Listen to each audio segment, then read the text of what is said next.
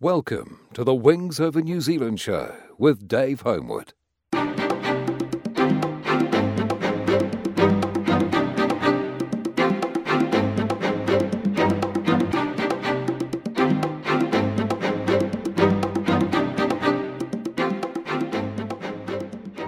Welcome to the Wings Over New Zealand show. I'm your host, Dave Homewood. This time we have a bit of a special show for you, all recorded live in the field during the Wings Over Wairarapa Airshow at Hood Aerodrome, Masterton. I must admit, I went along not knowing how this was going to go. I basically just approached people and asked if they'd do a bit of an interview. It was all done off the cuff, no preparation on either my part or the interviewees. So thank you very much to everybody who took part. And the only thing I must say is I apologise because it's a live air show and there was a little bit of wind around. In fact, I was thinking it should have been called Wind Over Wairarapa for a while. There's a little bit of wind noise that we have to work through.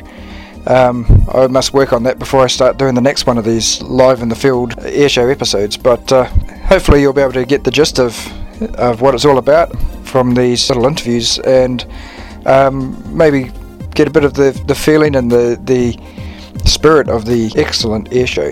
It was an absolutely brilliant air show, and congratulations to everybody who was involved in the organisation and in the flying displays and all of the support that backs up those aircraft from all over New Zealand. That was just absolutely stunning. And of course at this air show we were really blessed to have the Mosquito, which is just about to go off to the USA. So that was really special to be able to be there to see its final display in New Zealand. Very emotional, that last display. Very poignant and very sad, but also very amazing, very joyous and wonderful. Anyway, on with the show and on to our first guest. We're just talking with Greg Tyrrell of the Martin Jetpack display. Greg. G'day, how are you?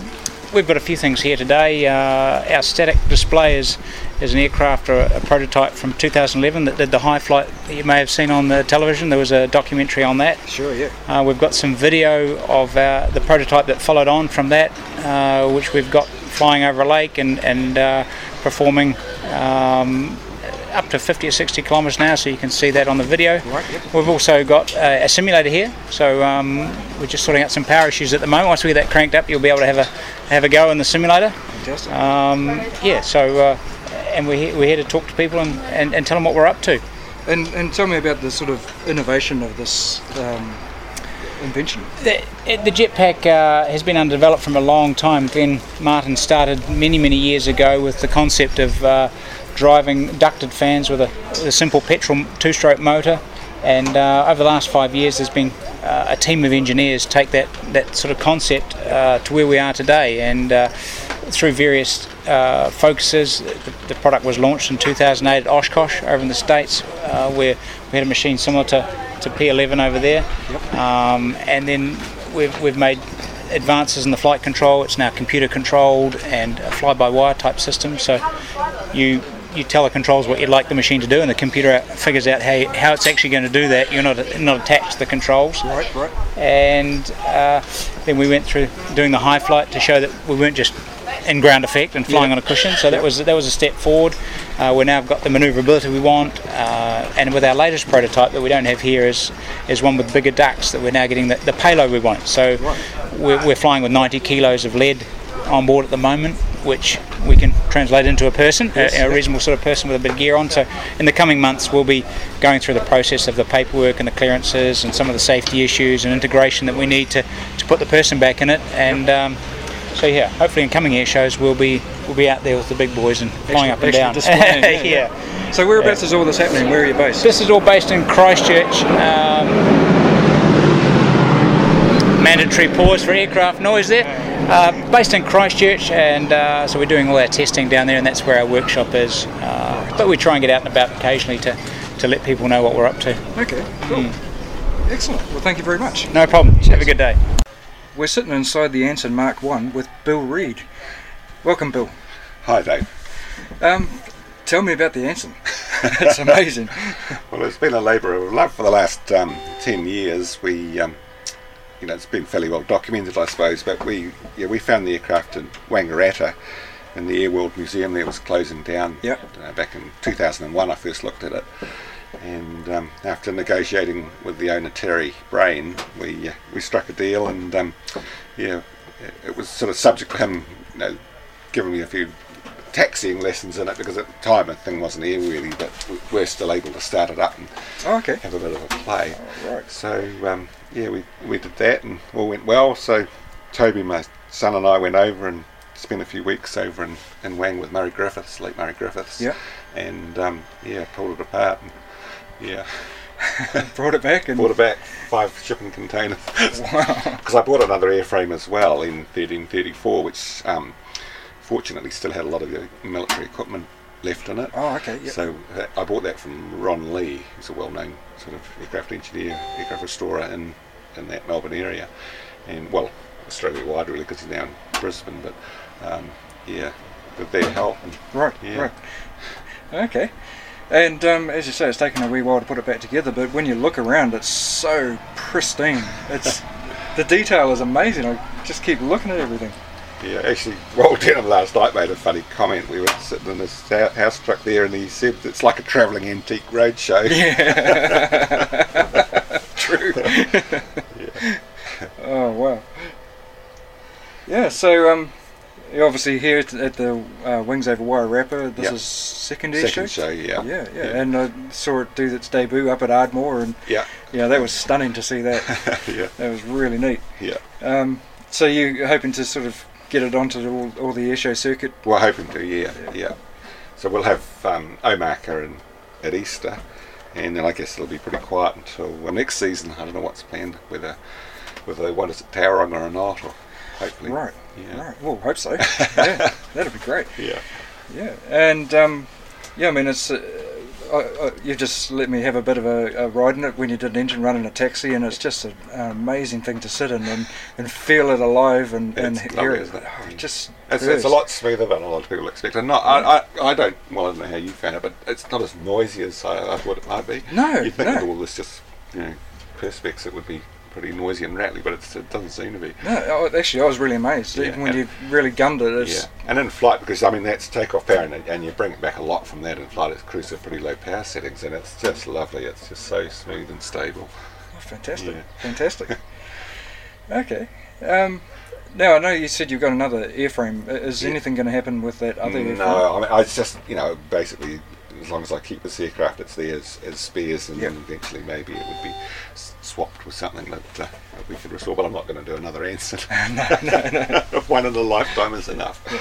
Now, you've had a few other interesting aircraft in your collection as well, haven't you? Yeah, we do. We have Hudson 2049, which is probably the most historic Hudson of the ex-Intel and Air Force ones, because that was the one that George Cudsall got into a scrap with 3 zeros at Guadalcanal. In fact, it was within the space of a week, it was attacked twice by 3. The first time they might have been float planes. I think it was. The second time was zeros or something, wasn't it? Yeah. And it's still got a few patches in it where bullet holes came through. Amazing. Amazing. Yeah, I mean, and actually I've been writing up the history of 3 Squadron, and that aircraft appears a lot with other crews as well. And getting into action, and so that's interesting, really interesting aircraft. I mean, it's a hard one for us to decide. I mean, we still haven't made a decision on it. I'm not really into doing static restorations. I like things that are going to go and fly, and whether we can, fund that, because it's going to take probably several $1 million to do it. And it's at the end of the day, it probably would never sell for that much. So it's a tough decision. And the way it is at the moment, it's such a time capsule, because it's still got its original paint and markings, and it's quite nice just to be able to see that. Well, it is, and it's just amazing that it's survived all this time, and it's all down to John Smith, really. Yes, it is down to John. A lot of people have criticised him over the years, but he's done a lot. Really. Yeah, absolutely. And it's great to see that he is letting some stuff go now, because he helped. I sort of helped do a deal with him and Wall over mosquito parts. And of course, he said to me with the Hudson back in 2006 or 2007, I'd actually taken Garth Hogan over to show him the Kitty Hawks. And John just came up and he said, "Oh, do you want the Hudson?" I said, no. And he said, do you want my Hudson? So I said, I'd love it, John, but I said, I wouldn't want to pay too much. It needs a lot of work. And he got all offended. He said, did I say anything about money? Oh. I'd rather you put the money into its restoration. So, wow. Pretty amazing. Oh, that's awesome, isn't it? That's awesome. Just tells you sort of what sort of guy John is. Yeah. Well, I mean, as you say, as it is, it's an absolute time capsule. And we've got a nice pristine one at Wigram, which people can look at. So, yeah, it's one of those. It's a difficult decision, really. I'd be lovely to see it fly, though, wouldn't it? Oh, yeah, it would. I mean, if certain people came and said, "Here, Bill, $3 million, get this thing flying," well, I'd jump at it, But while I've got this, I mean, I'd have to sell this to fund the Hudson. It's a hard call. At the moment, I'm enjoying having fun with this. After 10 years locked up in the hangar with this, it's nice to be outside again. Yeah, absolutely. And tell me about the history of the actual aircraft you're depicting. Of this, sure. So, 206 Squadron was based at Bircham Newton on the southeast coast of England, in the war, and so they were doing patrols out over the North Sea and North Channel areas, looking for German activity, U-boats or surface raiders trying to break out. Yeah. And Laurie Edwards, Kiwi pilot, who'd gone over and joined the RAF the year before, was assigned to this aircraft. So we're talking about September the 5th, only 2-3 days into the war. Wow. On patrol. He's near the Frisian Islands, which was just sort of off that, I guess, north-west coast of Holland, isn't it? Spots what he thinks is a U-boat, and the instructions were if they saw anything, get back to base and report it. Right. But he wasn't 100% sure, so he wanted to go back and have another look, and apparently the rest of the crew said, oh no, let's just go back, But he went back, and of course, after he circled back, he was bounced by a Hunkel 115 float plane. Oh, okay. Also doing the same job, on patrol in the channel. Yep. They got into a dogfight, apparently lasted about 15 minutes, and the Anson came off second best, shot down into the sea in flames. And it's a lovely story, really, because it's not a lovely story because 3 guys lost their lives, but there's still an age of chivalry. The Heinkel, being a float plane, landed, must have been a calm day, he landed in the sea to pick up survivors. Wow. And Laurie was the only one to survive, and he was quite badly burned. But anyway, they took him back, and he became the first Allied officer prisoner of war. Wow. Yeah. Taken to a castle, his own castle, where the Germans somehow enticed him to make some propaganda broadcast, and he became quite unpopular, apparently, with the British hierarchy, because he was on the radio saying the Germans were actually good scouts, they were looking after him well, and of course this wasn't what they wanted to hear. No. But anyway, the story goes on. He's, after obviously they caught a few more officers and he was sent to a prison camp. Because of his injuries in 1944, they did a prisoner exchange. Right. He was taken to Spain, and so he actually got out. Okay. And he gets repatriated back to England and sent back to New Zealand, goes straight back into the Air Force, and stayed in the Air Force until well into the 1960s. Oh wow, okay. Did you ever meet him? No, I didn't. I've got most of this information from his daughter, and just researching. There's quite a bit on him, on the internet and things. Yeah. Because he was quite a well-respected officer. So, yeah. Oh, okay. Oh, interesting stuff. Yeah, great story. And I wanted a New Zealand connection with the Anson, and I wanted to emphasise its operational role, because most people associate with the trainer, and of course it was, and it became probably one of the most significant twin-engine trainers. In fact, they built a lot more of these than they did airspeed Oxfords. Right. We didn't see a lot in New Zealand, but of course in Canada, where most of the multi-crews were being trained, this is what they had. Right. But for the first 2 years of the war, they were, there was over 300 of these in frontline service with Coastal Command. Wow. And they were going out on armed reconnaissance patrols, and they saw a lot of action. It's incredible. There's a book called Coastal Command Losses of the Second World War. Yeah. And reading through that, a lot of young guys, perished in these things on operations. Wow. Would you go to war in one of these? It's a bit flimsy for that. Well, it's another funny story in the book. the other few, which is the history of bomber and coastal commands during the Battle of Britain. Yeah. A lot of mention of ensigns and that, and they were being sent on raids on Brest and Calais, on Hitler's invasion barges. Yeah. And one squadron, I don't know whether it was 206, it might have been one of the others. The guy, they were ordered a daylight raid on, I think it was Calais Harbour.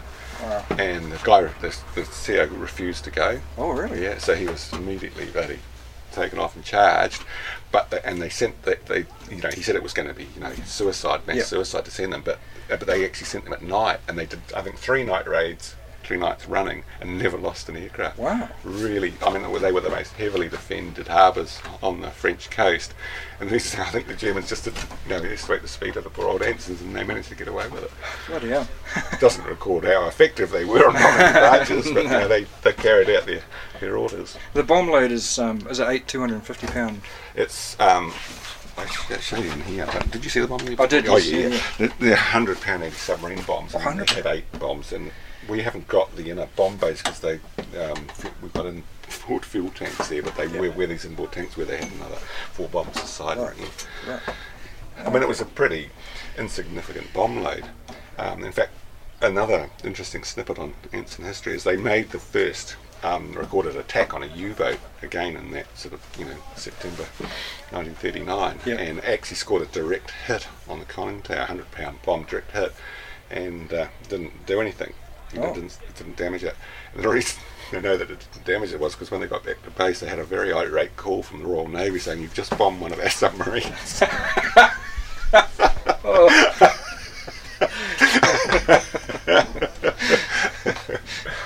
that was lucky. Yeah, it was. Oh dear. But there's also many accounts of them shooting down, German aircraft, and the most significant there was during the evacuation of Dunkirk. Right. 500 Squadron guy, Pete Peters, he was his name, the pilot. He was leading a flight of 3 ensigns, just protection over the little ships coming out of Dunkirk. Yep. Got attacked by 9 Messerschmitt 109s. 2 of the ensigns managed just to escape while these guys, Germans, concentrated on Pete Peters. Yep. He shot down 2, in flames in the sea, and they reckon they probably got a third. They certainly severely damaged a third, and the others gave up and scarpered. Wow. He got an instant DFC when he got home. But it's pretty amazing that an ensign, could hold its own against 109s. Yeah, absolutely. And there's several other accounts, shooting down single 109s and JU-88s and Heinkel 111s. One guy rammed a Heinkel 111 over England, and so they both planes crashed. But wow. Real brave, eh? Yeah, real brave. Boys, 19-year-olds. Yeah. I look at young Scotty Tudor there that's been helping me on this, he's 19, and think that's, the COs were that age. Yeah. Oh my God, it's crazy. Yeah. It's just amazing, isn't it? Yeah. I better just want to catch up with Dave to see what time he's got to fly this thing. Yeah. Well, thank you very much, Bill. Really appreciate it. Thank you. Okay, I'm standing here with Warren Denholm under the shade of the Ever Ensign, which he's just been up in. Hi, Warren. G'day, Dave. Hey, how was the flight in Ensign? Oh, magical. Yeah, magical. Quite a unique and thrilling experience to go for a ride in it at an event like this. There's no question about it. Yeah, exactly. And it's such an event, isn't it? Having the Mosquito here and the Ensign here. Oh, yeah, I know. Of course, it's sort of tinged with a bit of sadness for us because it's the last time we'll see it flying, but it's also brilliant to be able to show it off to so many people. Absolutely. And it's been a fabulous turnout. Well, hasn't it been an awesome season, eh? The whole season's been great. And everywhere we go, there's just so many people that have been affected by the mosquito. It's quite a unique and rewarding experience. It's been quite unbelievable, actually, to see the reaction of the general public, not just aviation public, but the general public as well. They've really flocked to these air shows this year. Yesterday, people were saying this is the biggest crowd yesterday they've ever had. So it's got to be the mosquito effect, isn't it? Yeah. Well, I would say so. Yeah. There's a lot of other cool things going on here as well, and enough interesting aeroplanes to have an air show all by itself. But because people know that this is their one and only opportunity to see this aeroplane, they've come out in their droves, which is fantastic, really. And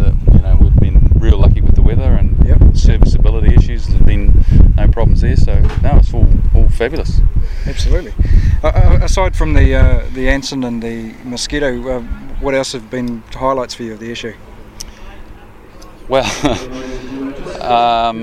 it's been a little hard to look past the Mosquito and going for my ride in the Anson, obviously, but I've never seen that jet formation so good before. Look, they're just going to move the Anson forward. We better just wander over out the way or we'll get clobbered. Oh, the jets were just amazing, weren't they? Yeah. Well, when you think that they've developed that routine all basically with money out of their own pockets. Yeah. Oh, exactly. And flying those jets is not a cheap exercise, and to practice formation, routine like that takes thousands and thousands of litres of fuel, and they've done a pretty good job when some of those guys, they're not all military trained, because it helps having the military guys who can come along and jump in and more or less in the slot within a few minutes. But some of those guys are just only get the weekends to practice it. Exactly. And it's very and they're not all the same type. Right. So that adds a whole different dimension. You can't just set the power in your Vampire and think it'll follow an L-39 round. That's right. You've got to be aware of the different performance of the two aeroplanes. Three aeroplanes. Three aeroplanes. Yeah. And then seeing the jets, the two Vampires and the Venom with the Mosquito. Yeah. I mean, I'm sure somewhere in England there's a grave with the Havilland on the headstone. Would have been bouncing up and down with joy, I'm sure, if he could have thought that, all these years later, those two iconic designs would be in the air together in a place like Masterton in New Zealand. It's magic, isn't it? Yeah, silencing the crowd like it does. Yeah. Because that's the thing, when the Mosquito flies, you can just about hear a pin drop in the audience. Absolutely. It's just incredible, and it still makes the hair on the back of my neck stand up when it flies over. Yeah. And the final display that we saw yesterday, and we're going to see again today, of the Mosquito, the two Spitfires, the Mustang, the two P40s and the Corsair. I mean, oh my God, that's pretty good. When you think this of the, we're not a wealthy place, by any stretch of the imagination, and to be able to kind of gather together that sort of a formation and see it flown so well, it's just, I don't know. I mean, words escape me. That's another aspect too. It's not just the aircraft, but the pilots themselves are such amazing pilots. A group of world-class. I mean, where else can you find another Keith Skilling or Dave Phillips or Frank Parker and those types? They're just amazing pilots. Yeah, and they all just fit in there so well, and everybody seems to get on really well. And no, it's certainly been a magical few months for us. 4 months we've had to play with it. I mean, where else? They got to hand it to Jerry. I can't think of. There wouldn't be anybody else in the world that would leave an aeroplane as special as this Mosquito in the hands of the people that restored it on the other side of the planet to continue to play with it for 4 months after you've got it going. I mean,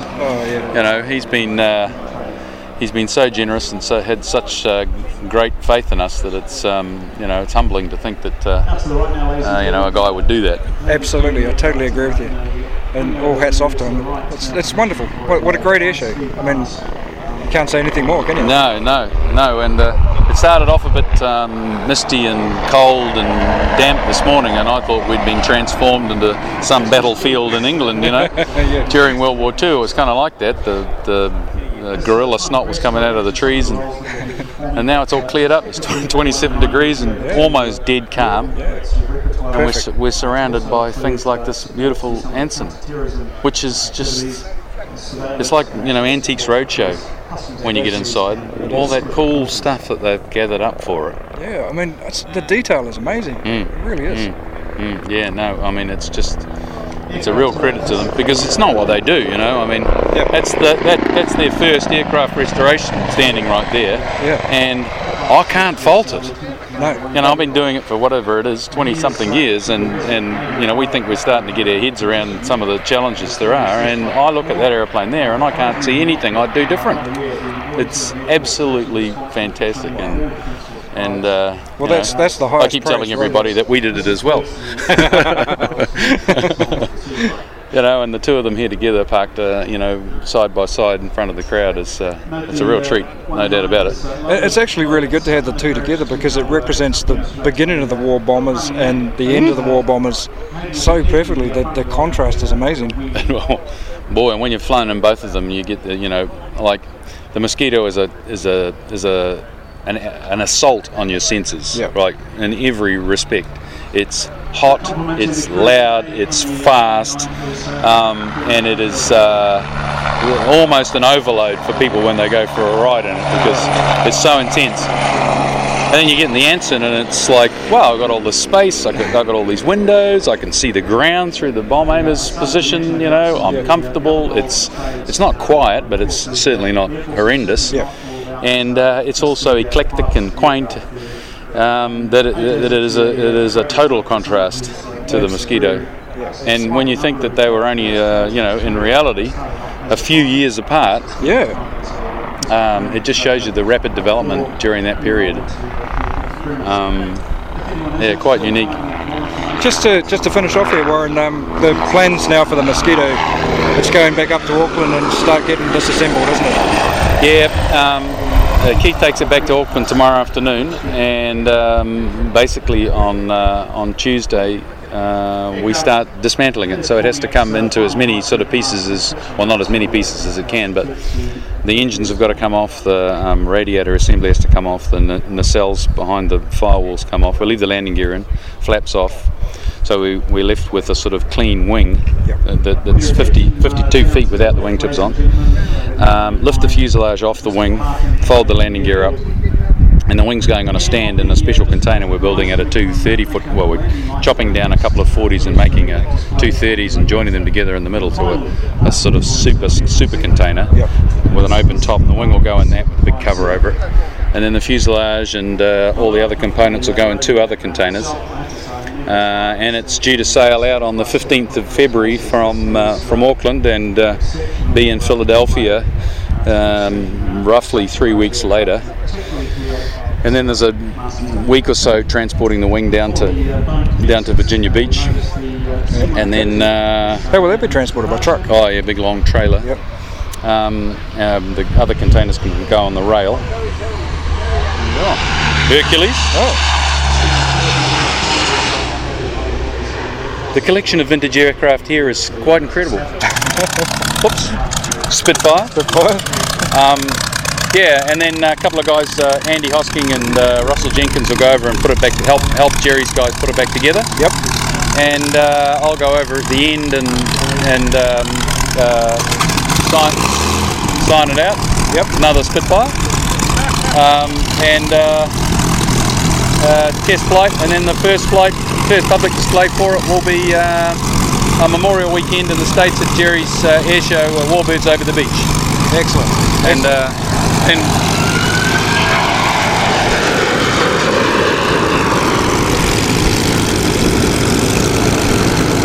757. Awesome. There's a lot to look at. There is.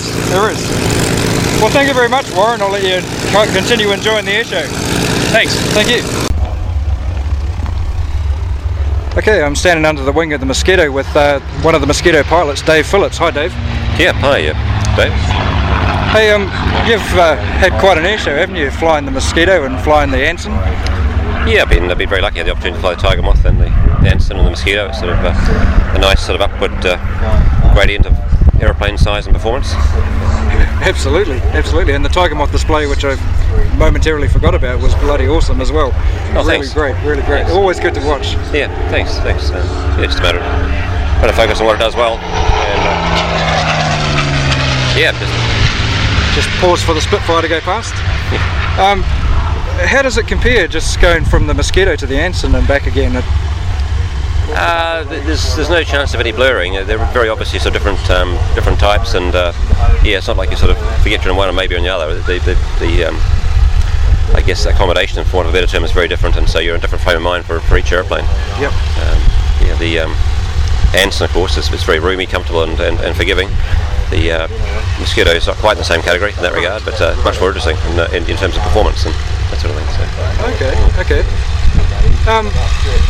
And sort of the actual display routine is a little bit different, isn't it? Well, actually, it's similar to the Mosquito and Anson, because you can't really do aerobatics, and we chose not to in the Mosquito anyway, so it's just a matter of displaying the airplane at high speed and in various poses and angles, so you just try and get a reasonable mix of each view, like a head-on view, a plan view, a side-on view, and a little bit of variation in between, and a few wing overs and bits, using the vertical where you can. So you, in some respects, are somewhat limited because the airplanes aren't aerobatic.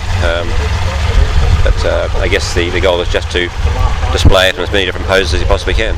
Right. And of course, the other thing with the Mosquito is you've been flying formation stuff with other fighters. Yes. And Keith did the display with the jets, and you did the display at the end of yesterday, and you will today, won't you? Yes. With the piston fighters. Yeah. They must be just such an amazing feeling to. Yes. Well, you look left and right and see a P40 and a Spitfire out there. It does seem pretty amazing. The other guys in the formation really enjoy it because it's such a stable airplane to formate on, and so the only thing is that often I'm just having to pull the power back because it's a bit more slippery. Yep. Especially if you put the nose down, it just wants to really accelerate. So P40 and Spitfire, I'm having to pull the power back quite a long way to accommodate them to make it comfortable information for them. Right. I'll tell you what, from the ground, that was the most impressive formation I've ever seen. It really was. Well, thanks. It's yeah, I'd love to see it from the ground. It's ironic, isn't it, to see it from the inside? But the guys did a great job there. But I've got the easy bit. All I've got to do is steer and line up on the runway. They've got to hang in there, and they did a great job. Yeah. Oh well, thank you very much, Dave, and good luck for the rest of the show. Thanks, Dave. We'll see you at the next Airshow as well. Cheers. Thank you. Bye. Just talking here with Brett Emeny, who's well known as a yak pilot, but this time you had a bit of a different aerobatic team at this Airshow, didn't you? Well, we did actually. We had a real unique opportunity to actually get our jets up flying. That we haven't really had the whole formation flying before, especially 6 jets. So we, I don't think there's ever actually been 6 jets flying in formation, doing formation aerobatics like formation loops and that sort of thing in New Zealand before. And the formation was made up of 3 L-39s, Russian L-39s, and 2 Vampires and 1 Strike Master. So it was a very unique formation that you probably won't see anywhere in the world. And then the other unique aspect, of course, was the Mosquito fighter bomber was going to be here, and we had the opportunity to fly in formation with the Mosquito, so we could actually put the Mosquito up with the 2 Vampires and the Venom, which are all from the de Havilland stable, because the Mosquito first flew in 1940 and the Vampire first flew in 1943, and the Vampires actually got a wooden fuselage, so they came from the same stable and they looked similar, and it was just absolutely fantastic to have them up in formation. Absolutely. And my father used to fly the Mosquitoes in Burma, you see, so for us it was a very nostalgic trip. So that was really the highlight for me, was to be able to come down and do that formation with the Mosquito. But we had a tremendous weekend flying formation aerobatics with the jets, and then flowing on for that we had our yak aerobatic team, so there was 8 of us down here from the yak team, so it was another great opportunity to get everybody together there. And the conditions, the weather came out really nice, so we had a wonderful weekend, great mixture of aeroplanes to fly. It's about as good as it gets, I think, so it's great. Tell me about the difference between the 3 jet types in that aerobatic sequence, particularly the loop. They all got different power settings and... Oh, very much so. The L-39s, the Russian jets, and the Vampires actually fly together very nicely. They have similar cruising speed, about the same amount of thrust, etc. And then the Strike Master, of course, was a bit draggier, so but it managed to keep up okay as well. So, but we find that the Vampires are very, very clean aeroplane. So as you're diving into a loop, we'll actually start overtaking everybody. So we have to throttle back a lot. And then so there's quite a big power change for us. We're sort of gliding on the entry of the loop and then following it up around the top. Which and we had the Vampires on the outside of the formation, so we were looking right back over the whole formation. So it was a tremendous sight.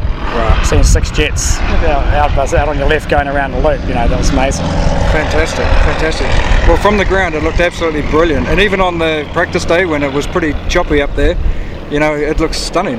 Perfect. We had a few challenges. I think the wind was gusting over 30 knots, which made it pretty challenging. But today, of course, the whole thing settled down on the Sunday, and by this time we'd had a couple of practices, so we were all getting a bit sharper, you see. So it ended up being a perfect end to a great weekend. Well done. Thank you very much. Thanks, Tom. Ando, this is Peter Anderson, who is one of the commentators here and at various other air shows around Australia and New Zealand. What do you thought about this air show? Absolutely fantastic. This is an international air show with aircraft, and it has the feel of a regional local country air show. Everybody gets on here, everybody came here to see the aircraft, everybody has been part of it, and it's can I say it's quintessential Kiwi. I was sitting up in the commentary position there, and Hallett Griffin, he's got his beaver over the other side, and it's still running, and he gets out of the thing and wanders across and has a bit of a chat to a couple of other people on the other side, and I wrote a little note and I said, "This is Kiwi," and I handed it to Sarah, and she just nodded and laughed. But this is really good because people can get up close and personal to the aeroplanes. There's no stress. You haven't got 500,000 security people here. The sponsors know the people that they're working with, like Nick. We've been talking with him for a few days about it. Nick from Tui, and Tui's regional. They are looking after the local people, and they know what the people really want to see. It's not like some huge corporate thing that's happening, and that's what's good about it. It's got such a great local feel. And for me to come over here, I was surprised to be asked. I was very pleased to be asked, and I'm very glad that I've been asked to come back. So I obviously haven't screwed up anything too much. No, you did very, very well actually, and it's been a pleasure to listen to the commentary through the air show. It's been really good. But some of the things here over this weekend we'll never see again. They are unique in the world. The fact that lineup took place, everybody says, de Havilland. You guys made it happen. We've got the lineup of the quintessential de Havilland aircraft types here. We have the principal aircraft being the Mosquito, we had the Vampires each side, and then we had that lineup through from World War I right the way through with Hallett's DHC-2, and it's amazing. Nobody does that anywhere else in the world. The Balbo at the end, led by the Mozzie. There were people clapping. Now, just as I'm talking here, Dave Phillips is walking past. You would not think that guy flies a Mosquito. He looks like he's just come in from the farm. But if you Google up tiger moth and anything to do with it, it comes up. Dave Phillips, Dave Phillips, Dave Phillips, Dave Phillips. The whole thing is here, it's understated. I actually said to Nick from Tui, this is the Footrot Flats air show. But what it is, it's Footrot Flats not because it's something that's understated or underpowered. It's Footrot Flats because all of the local people are involved, and there are people who've come from Australia. I know guys that have come over here. There's an Aeroplane Monthly tour here. Right. They arrived, and I know they did a tour of the Vintage Aviator the other day because Sarah let us in on that. I was going to go in there and throw pieces of paper at them and tell them, I need to write more articles for you. But this air show is absolutely fantastic. Right now we're standing out here. We've got the Anson. Just next to us the Foxmoth, behind us the Mozzie. I mean, how good can it get? Absolutely, I totally agree with you. Oh, well, of course the Dragon over there, but it's not many dragons, we are spoiled for choice. And people were able to get out from here and go for a flight in the Foxmoth and the Dragon. And the Spitfire and the Kitty Hawk and we were talking and we were saying to the crowd, if you want to go for a flight with Liz and Frank in the P40 here or the T6, you either do it here or you can organise it somewhere else. And apparently they've got a line of people that are ready to go. Yeah, absolutely. Doug Brooker, exactly the same thing with the Spitfire. Kiwis do it differently to everybody else. It's so much more relaxed, and I love coming over here. I wouldn't have been coming over here since 1983, but it's just I'm very, very privileged now to be able to do some commentary. I was a little bit worried when I was first asked to come over to Wanaka. I was thinking somebody from the West Island might not be treated kindly. But I was, and I really enjoyed doing that. And then Tom asked me to come and do this show today, and that was after the mosquito show. And I really wish my good mate Peter Mack was here. Yes. I would have loved to have seen him, but I'm certainly going to see him at a marker. And all I know now that all of the air shows are starting to get together and work together, because that way they're not trying to compete with each other, because that sort of competition doesn't do any good, and they've all realised that now, so they're all starting to get together to form this New Zealand sort of airshow association. And what that will do is that will help with insurance. It will mean that everybody knows what everybody else is doing and how they can all work together and how they can all assist each other. And that's something that, again, doesn't happen anywhere else in the world. Well, that's great, that's great. And when you're in Australia, do you hear much about the New Zealand air shows and the scene here, just through the local media? And Not through the local media, but there's this website that I get onto, and it's sort of, how do I put it, run by this bloke called David. Now, I can't quite remember his surname, but seriously, I've just said to Tom, and I absolutely mean it, I've said it to Trevor and quite a few other people, the best website and forum in the world, because it's not full of BS, it's not full of people putting badges on themselves, it's people trying to get information out there, asking questions and getting answers, not getting trash. And that's, seriously, it's certainly one of the best, and I'm not just blowing smoke in your direction, dude, because the amount of work that goes into it, I can imagine, but it's great, and this is how people find out so much about what's going on. I have to say, when the mosquito was going together and when it was being painted, I remember one of the classic comments was that it's being towed down to the paint shop, and somebody says, "Isn't that a great Fergie that was towing it?" And I thought, that's bloody good Kiwi. But then we were in Mascot Airport. We were coming over here for the first flight display, and I ran around looking for a computer, and there's got one, and it said, "Oh, it's running at the moment. It's going to do some engine runs. Oh, it's taxiing out. Oh, it's flown." And somebody said, "No proof without a photo." Bang, a photo comes up. 6 minutes after it had flown, I'm looking at a photo of the aeroplane that's flying. I'm running around the airport going, "Oh, it's flown, it's flown," you know. It's a great website, and I hope people really do support it, because it really does deserve it. And as I said, this is not a party paid political announcement. It's better than the Fly Past Forum, it's better than the Aeroplane Monthly Forum, because you don't have wankers on it. I really appreciate that. It's really nice to hear someone from even outside of New Zealand to say how much they appreciate. And my boss gets the shits with me because I'm on it at work all the time. Awesome. You haven't actually said the name of the website yet. Wings Over New Zealand. Of course. Just like the name of the podcast. Yeah.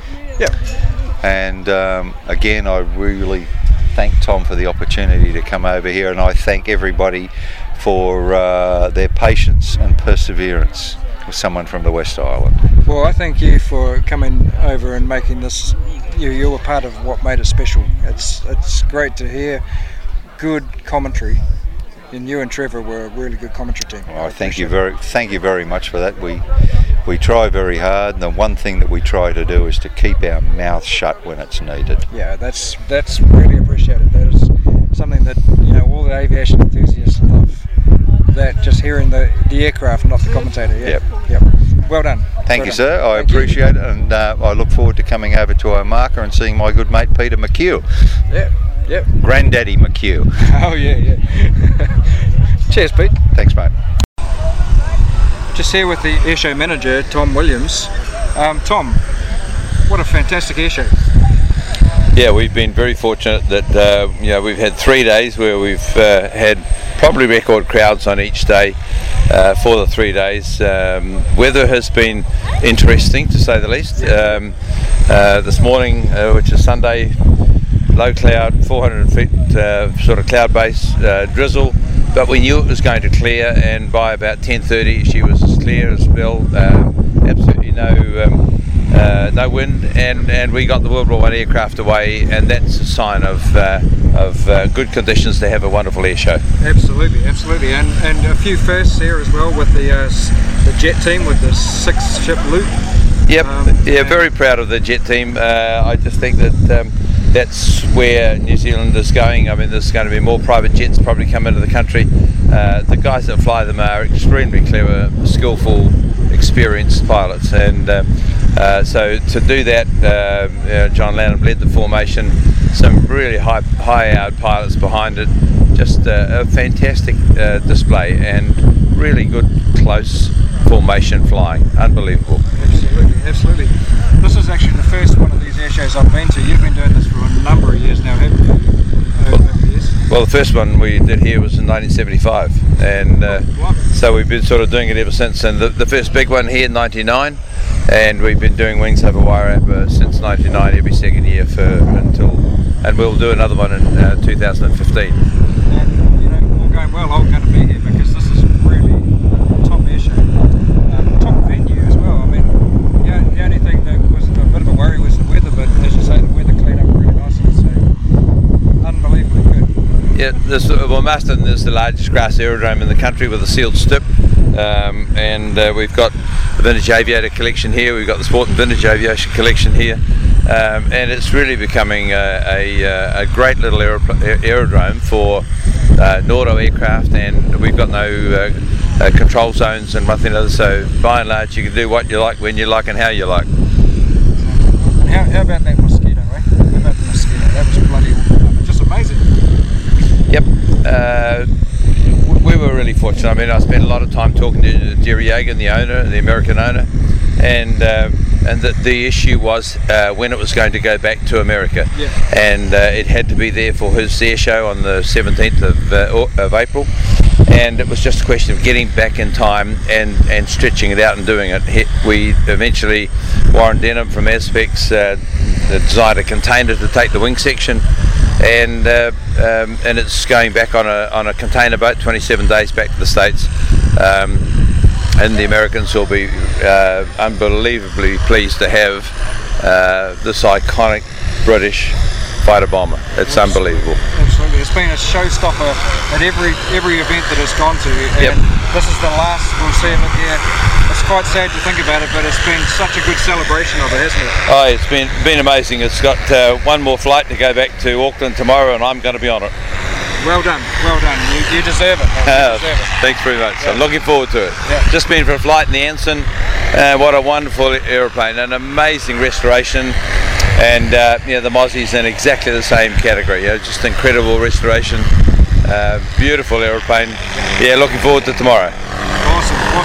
And looking forward to the next one of these in 2 years' time as well. Well, I don't know about looking forward to it, Dave. I'm going to have to go fishing for a couple of days to sort of get my mind back into the real world. But no, certainly. Well done, mate. Well done.